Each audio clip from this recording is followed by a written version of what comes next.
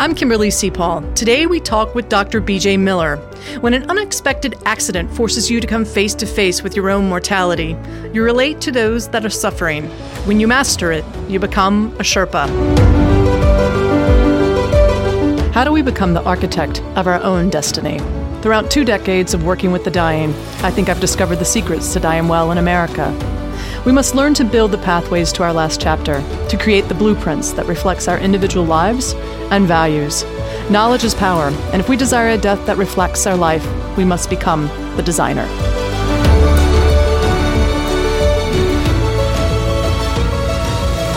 Welcome to the podcast. I really do appreciate you taking the time out. I know you're a busy guy. Well, it's my pleasure. Thank you for having me. Tell me a little bit about how you came to palliative care. Well, I got into medicine in general. I was going to do rehab medicine, but the whole point was to exercise what I had learned as a patient and as a disabled person, and it was a way to make sense of my own experiences, basically, as a job. But then, so that got me into medicine, and then I was disenchanted with it, like most people are at some point, and then sort of stumbled into palliative care when I was doing my internship and fell in love with it. But why I fell in love with it was really because a couple things. One was I was fascinated that this is a field that wasn't trying to fix you. It was just trying to help you deal with whatever was the deal, which is really novel in medicine. I love that it's completely subjective, that suffering is something that that you can't test for it. And I love that it was underdeveloped, so that it was a big need to work on it and think about it. And I love that my own experiences as a patient would then have purchase in this field. Like there was some relevancy to what I was interested in and what I had gone through. So tell me a little bit about that patient experience, because, to look at you, it's undeniable that you at some point in your life were in great pain and you were a patient. And I believe that patients see that and it opens a door to conversation. But tell me a little bit about your experience, about how you became a patient and how that kind of kicked open or opened a window for you to relate to those who are dying. Yeah. So, I got injured sophomore year of college, screwing around on a commuter train, and I had a metal watch on, and I got close enough to electricity, the power source that had arced my watch, and so lost both legs below the knee and one arm. That was obviously a very traumatic event, and there was a great deal of pain involved with it, and just a lot of coping and coming close to death, and it just a real the phrase I use is a cosmic spanking. Just a real smackdown.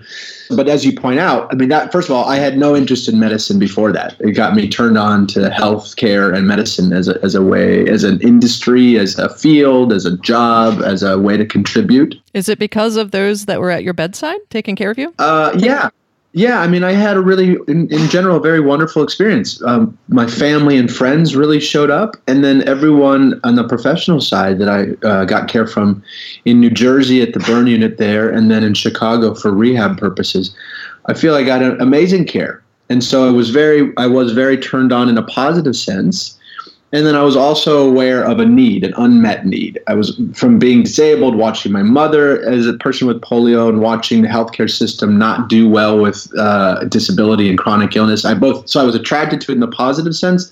And I also knew there was a lot of work to be done. What I thought was sort of interesting, even though it was such a horrific accident, the watch still works. Your father has it, correct? Yep, you got it. Yep. He still wears it. It works. It was melted on the edges of the thing, but it still works. That's a miracle. Yep. I feel like we should be doing, I feel like I should do advertisements for them or sponsored by them or something. But yeah, anyway. I'm not sure you should tease about that because you might be getting a phone call. Were there any stories working with the dying that changed you profoundly?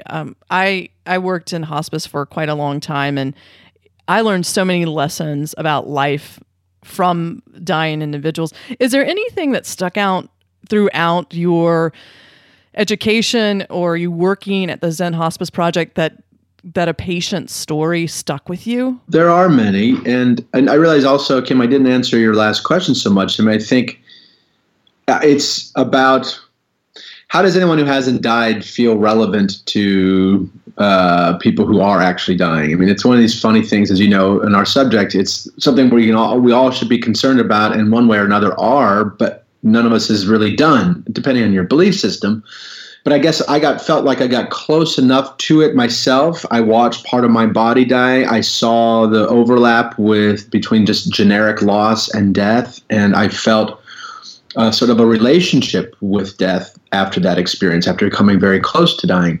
So, but to be clear, any of us could say that. I don't, it's not like I have special insight or special knowledge. It's just that it was of interest to me, and I could see how it would be useful. And I think death's all around us if you choose to see it. So, I feel from my experiences, I feel they feel relevant, and I feel qualified to be doing what I'm doing. And I think anybody would be qualified to be doing what I'm doing. But back to your other question, Kim, I think, gosh, there are a lot of stories, of course, over the years of working in a hospital and in a clinic setting and then at a hospice setting. I was just writing about a person I spoke of in my TED Talk, a guy named Frank, who was a longtime patient of mine, and he always comes to mind pretty quickly as a standout. He died in his early 60s from prostate cancer, but he had lived with HIV for many, many years, and he had become a student of death in a lot of ways. And he came to my clinic basically at UCSF years before his death and basically said, he was there because he was afraid to die and wanted to work on it. It was remarkably proactive that way. And then that set us off on a really interesting journey together and friendship together. Really? Huh. So you had a really deep friendship with this gentleman too. Yeah, I would say that's right. So as the former director of the Zen Hospice Project, how did it differ from other hospice organizations? And I learned recently that Zen Hospice really did not do reimbursement at one time, but now is doing some type of reimbursement. So that was the one thing that stuck out that made it different. But what other things make the Zen Hospice Project different from other not-for-profits? Well, so for one, a couple things. So in so many ways, Zen Hospice Project is a wonderful example of an early model of hospice in this country. So it started in 1987. It was a response, the San Francisco Zen Center, a response to the HIV and AIDS crisis here in San Francisco. Like a lot of nonprofit organizations and social service organizations got their start in the 80s that way. So, so like I say, in some ways, it's just a really shining example of an old model of hospice, which is, when I say old model, I mean pretty demedicalized, really volunteer-led in so many ways. And it remains that way today. So one of its strengths is that it is, because of this volunteer presence, and by its nature and its ethos, it is very committed to leading with the human element. Not your MD, your stethoscope, or your nursing bag of tricks or whatever else. It really insists that this is a human endeavor, that living and dying is basic and fundamental as a human event. And I think that's beautiful. I mean, I think that's right. There's no one profession or discipline that gets to claim this, So that's a big thing. A second thing is, and kind of related, is that it is explicitly spiritual. So you don't have to be Buddhist to work there. I wasn't. You don't have to be Buddhist to be a patient there, but it is explicitly infused with a spiritual sensibility. And then I guess the other point is that it's relatively unique because it is a place. Most hospices in this country are not places. You don't go to live and die in a hospice for the most part in this country. Most of hospice is meted out in people's homes. So the fact that it had bricks and mortar, a structure to it, a place, was also novel. And they still do amazing work. I haven't been there for over a year, but I think to your point, they don't take insurance does not reimburse their services. Just to clarify, no residential hospice is covered by insurance at this point, although hopefully that will be changing at some point. And there are novel programs popping up. But It is not free neither. So residents are asked to pay what they can on a sliding scale. So it's not free per se, but most of the efforts are around philanthropy. So anyway, that's just to clarify. They don't get reimbursement from insurance, but they do ask for some remuneration from families. At least that's the way it was last time I checked. But yeah. How do you want to change the perspective of dying? I mean, is that one of your goals? Because New York Times says you're the new innovator of end of life. But how do we change that? Or how do you want to change the death and dying perspective? For one, I don't think of myself that way. I think that like you and I and many, many other people are just interested in dealing with the reality of being a human being. And part of that reality is suffering and dying. And therefore, I'm interested in it. And I do happen to have, for all the reasons we're talking, I'm sitting on a subject that is ascending right now with our population aging, et cetera. And there's an opening, I think, to think about death and to talk about it. And I think that's wonderful. But I don't see myself necessarily as leading that effort. I think wonderfully, it's a very diffuse effort. I do think San Francisco, there's something in the water there between you, Jessica Zeter, Don Gross, Shoshana Ungerleider. I mean, there's so many people that are looking at death in such a different way. Yeah, there is something going on around here. The Bay Area does sort of suit the place in temperament in some way. And UCSF has a really wonderful palliative care program. My boss there, Mike Rabo, does amazing work, and many people before me, and hospice agencies around here, et cetera, do wonderful work. So there is a lot of activity going on in the Bay Area. That's true. And so there's something going on. But I think for me to answer your question, I'm really interested in a couple things. One is that this be an excuse for healthcare to engage with its public differently, and that because everyone has something to say about this subject. It's a democratizing force. So, healthcare industry really struggling to figure out what it's oriented. Is it oriented around diseases or is it oriented around people? And it's a very different question. And if we're going to be oriented around people, which I think we need to be, well, healthcare needs to talk to people, and people need to talk to healthcare. It's not it's not a one-way street as it has been traditionally. And this subject has a way of cracking open traditional habits of healthcare. It's the limitations of what can be done in medicine. So with this subject, we bump up against the inadequacies of healthcare. So one big thing is to reorient the healthcare system. And I think palliative care as a field is trying to do that implicitly. And so I think that's a good idea. I'd like to be working on behalf of that, of a sort of cracking open healthcare and improving it as a system. And I guess that's the next point, is to think about, so if I'm trying to change anything, I'm interested in the systems changing. I don't want to mandate that any one person go die a certain way. That's quite the opposite idea. We're trying to make space for people to do what they need to do and to help people along the way, do our best in service, and to learn from people along the way. But no, if anything needs to change, it's really the design of the systems that are meant to help take care of us. And that includes being supportive to the clinicians at the bedside of the dying as well. I mean, it's a medical culture that needs to be changed too. And that's where you're talking about the systems. Yeah, absolutely. So healthcare, medicine, it's the design of the system, the culture of these institutions, et cetera, have done amazing work over the last 150 years, but we're also kind of coming up to the limitations and sort of, I call it a reckoning. Healthcare has to come to terms with it, the fact that it can't fix everything and that it can't do everything, and that a biomedical model isn't the only way to look at life. And there's no shame in any of that. Healthcare does wonderful work. It just can't pretend to be everything for everybody the way it's currently configured. And yet, the population, they've kind of taken over, the hospital is the modern church. So we've we're guilty in a public too for, I think, putting too much on medicine, expecting too much out of it, asking for miracles, expecting that everything can be fixed. So I think there's a very interesting collusion between the public and the professions that happens around this subject.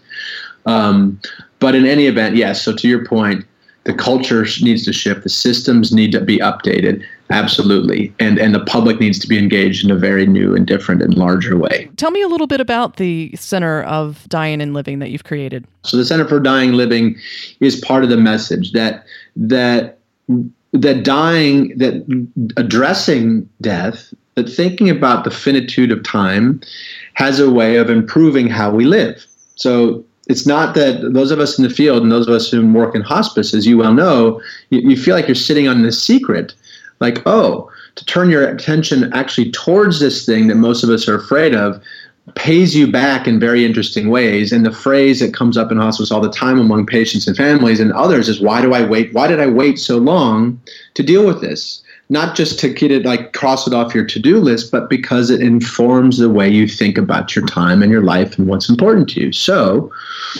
the idea would be for us as a species to kind of advance ourselves a little bit by virtue of facing death, by virtue of facing the things that we can't change. That feels sort of evolutionary. So if you start with that and then you go from there. So you work inductively back up from the end point and start designing the life you want to live. Because you talk about dying or death and dying, and within about 5 minutes you realize what you're talking about is living until you die is really the gist.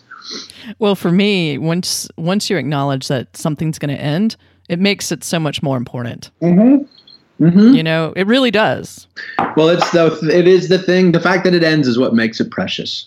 If everything went forever, there would be no value to anything. You would take everything for granted, and there would be no poignancy. So, right. I think that's an important piece of this puzzle. So you mentioned a book, and so can you give us any hints about that book? Yeah. So Shoshana Berger is my co-author, and she and I. She's a journalist and an author and a designer. She is an editorial director at IDEO, and she started Ready Made magazine. And has done all sorts of cool things. So it's going to be about design and death? The working title is How to Die, a Field Guide. So it's just meant to be this very basic, for a general audience, sort of a guidebook to here's what you have to think, here's how to talk about your doctor, here's what you have to think about, here's some basics of symptom management, here's how to address advanced care planning, just really rudimentary stuff. But as it says, as a guidebook. So that's the book, and that's the most consuming thing right now. And that's coming out maybe this fall. Well, no, we have to hand it in this fall. Gotcha. It'll be in the publisher's hand in September, and then it'll probably come out mid-year 2018. So how does it feel being a writer? Oh man, it's not right? Easy. Right. It's not easy. I mean, one thing that's been so fun for me from a professional standpoint, I've gotten to do a bunch of different things. I mean, the subject matter is so huge; you can go in various directions, and I've gotten to be an administrator, a teacher, a clinician, and now writing. I mean, it's crazy making, because I keep finding myself doing things that I'm not really. What's the word? Skilled or prepared to do, I'm not.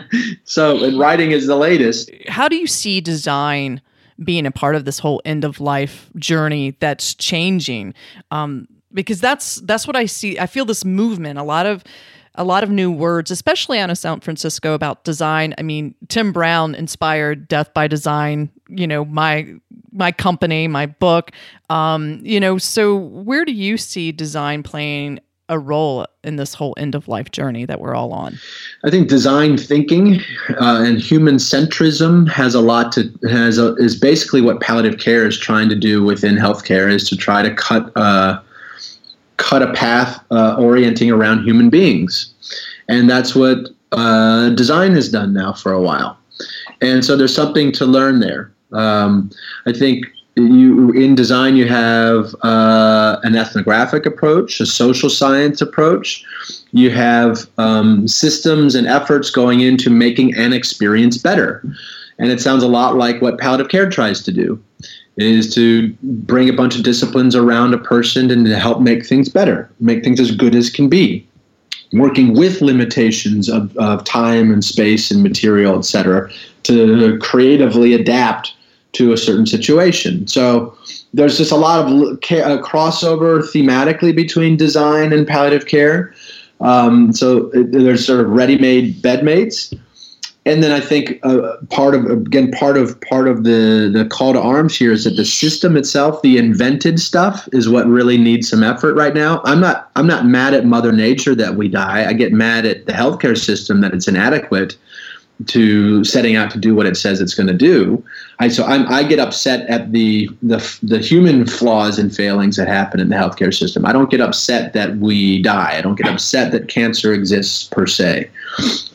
So we've got some systems issues to work on, and design can help us do that. It works on things. It works on experience. And emotion. It works on emotion, exactly. Right. So you've got all of that thematic crossover. You've got all that need and the call to arms around systems redesign. And then you've got design as good sort of civic minded folks who can participate, like healthcare if it chooses, into this larger effort, something larger than itself, that design could commit to a civic orientation with its work, that healthcare would commit to a civic orientation, and that, like individuals, they'd start working with each other towards something that's larger than both of their fields. So you're getting some attention. You yourself, I heard, you met someone called Oprah Winfrey lately on Super Soul Sunday. How was that? That was fascinating. I mean, that was like a year and a half ago. So it was strangely taped a long, long time ago before it showed. At that point, I was still at Zen Hospice Project. So anyway, it was a long time ago. It was a very surreal experience. What do you do when Oprah calls you? You say yes, what you do. You come running. I mean, she's a remarkable person, and think about the work. Think about the effect she's had on the planet. It's amazing. So it was a great honor to meet her. Very surreal experience, you can imagine. But I was just thrilled that someone like her was turning her attention to our subject. It just is part of the optimism I'm feeling right now, that there's something going on. There's a drumbeat happening. Yeah. And that's what's so surprising, is that Oprah is talking about death and dying. You have some of these individuals that are known internationally. And why do you think that is? I don't know. I mean, I think there are a couple things. One is, I think that there's you could say the baby boomer generation, the aging population, 80 million baby boomers in the U.S., 10,000 a day hitting the Medicare rolls. I mean, there's this a growing awareness that our population is aging, and that we're going to be dealing with this subject in a volume that we've never seen before. So I think that's a piece of the puzzle. There's an understanding of that. I think the second piece of the puzzle is that healthcare as a system, which has become the sort of de facto go-to place for death, which, like we say, it doesn't necessarily deserve that, but that has been its de facto home. And for the last however many years, healthcare policy has been debated publicly in the U.S.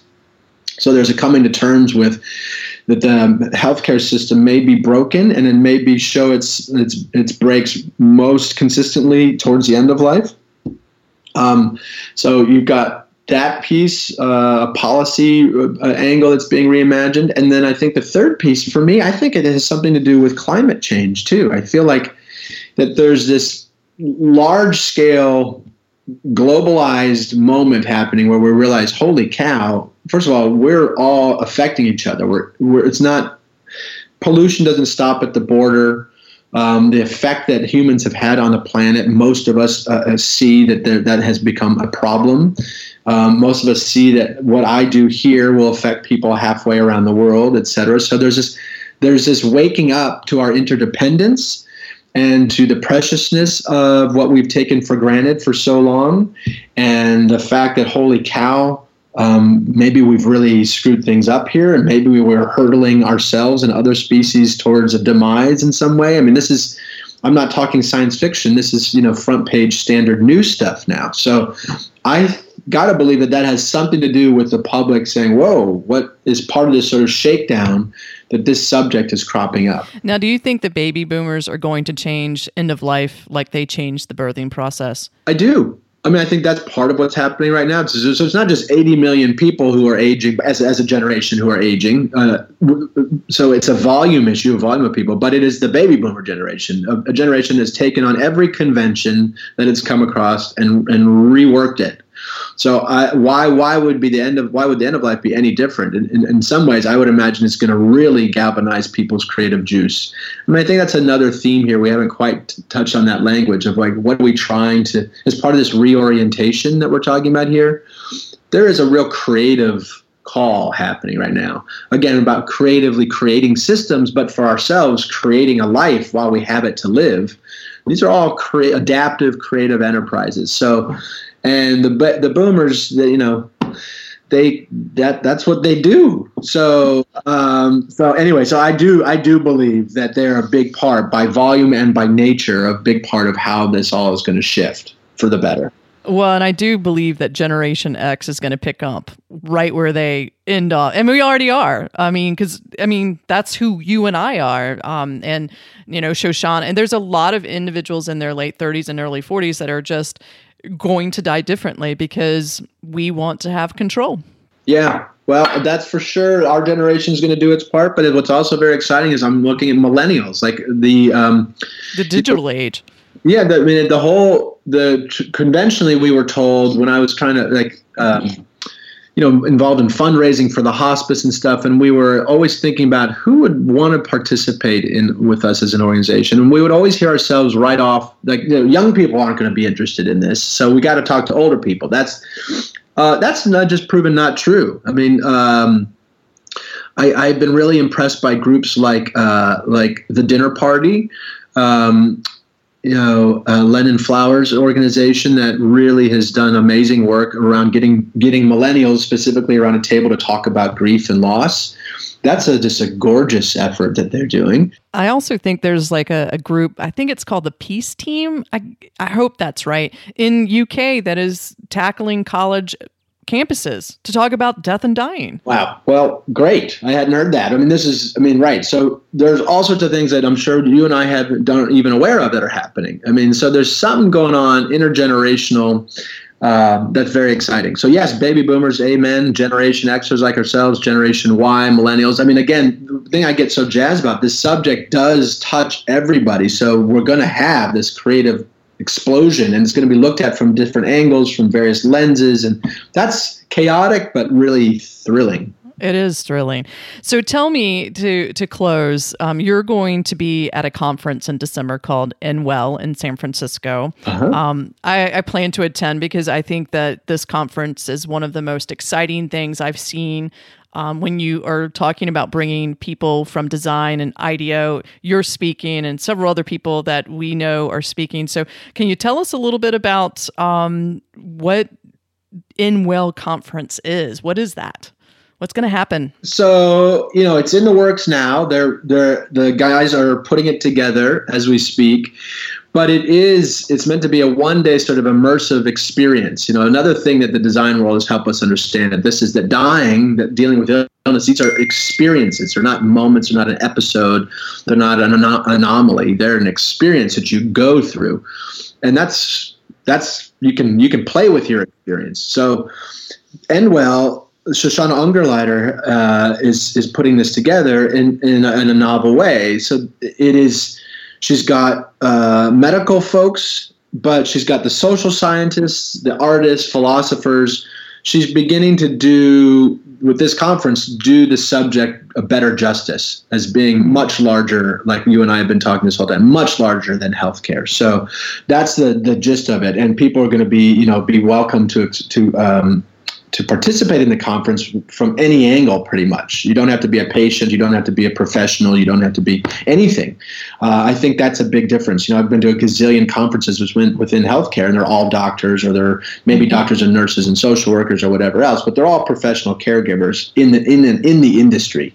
This is trying to cross sectors. Well, I love it, and I look forward. I've never been to San Francisco, and I know a lot of people say you leave your heart in San Francisco. I think I want to die in San Francisco because it's so innovative. But I look forward to seeing you in San Francisco come this December. I can't tell you how much I admire you and what you have done and what you are doing. I look forward to this book, and I just appreciate your time. I know you're a busy guy, and I just think something about design, creative, the medical field, the culture, it's all colliding. And I agree with you. I think it's so exciting, and I really do appreciate your time today. Thank you, Kim. That's so nice. It's been a great pleasure talking to you, and thank you for what you're doing. This is all part of the same drumbeat. Again, thank you so much. Thank you. Thanks for joining us today. And remember, you're the designer.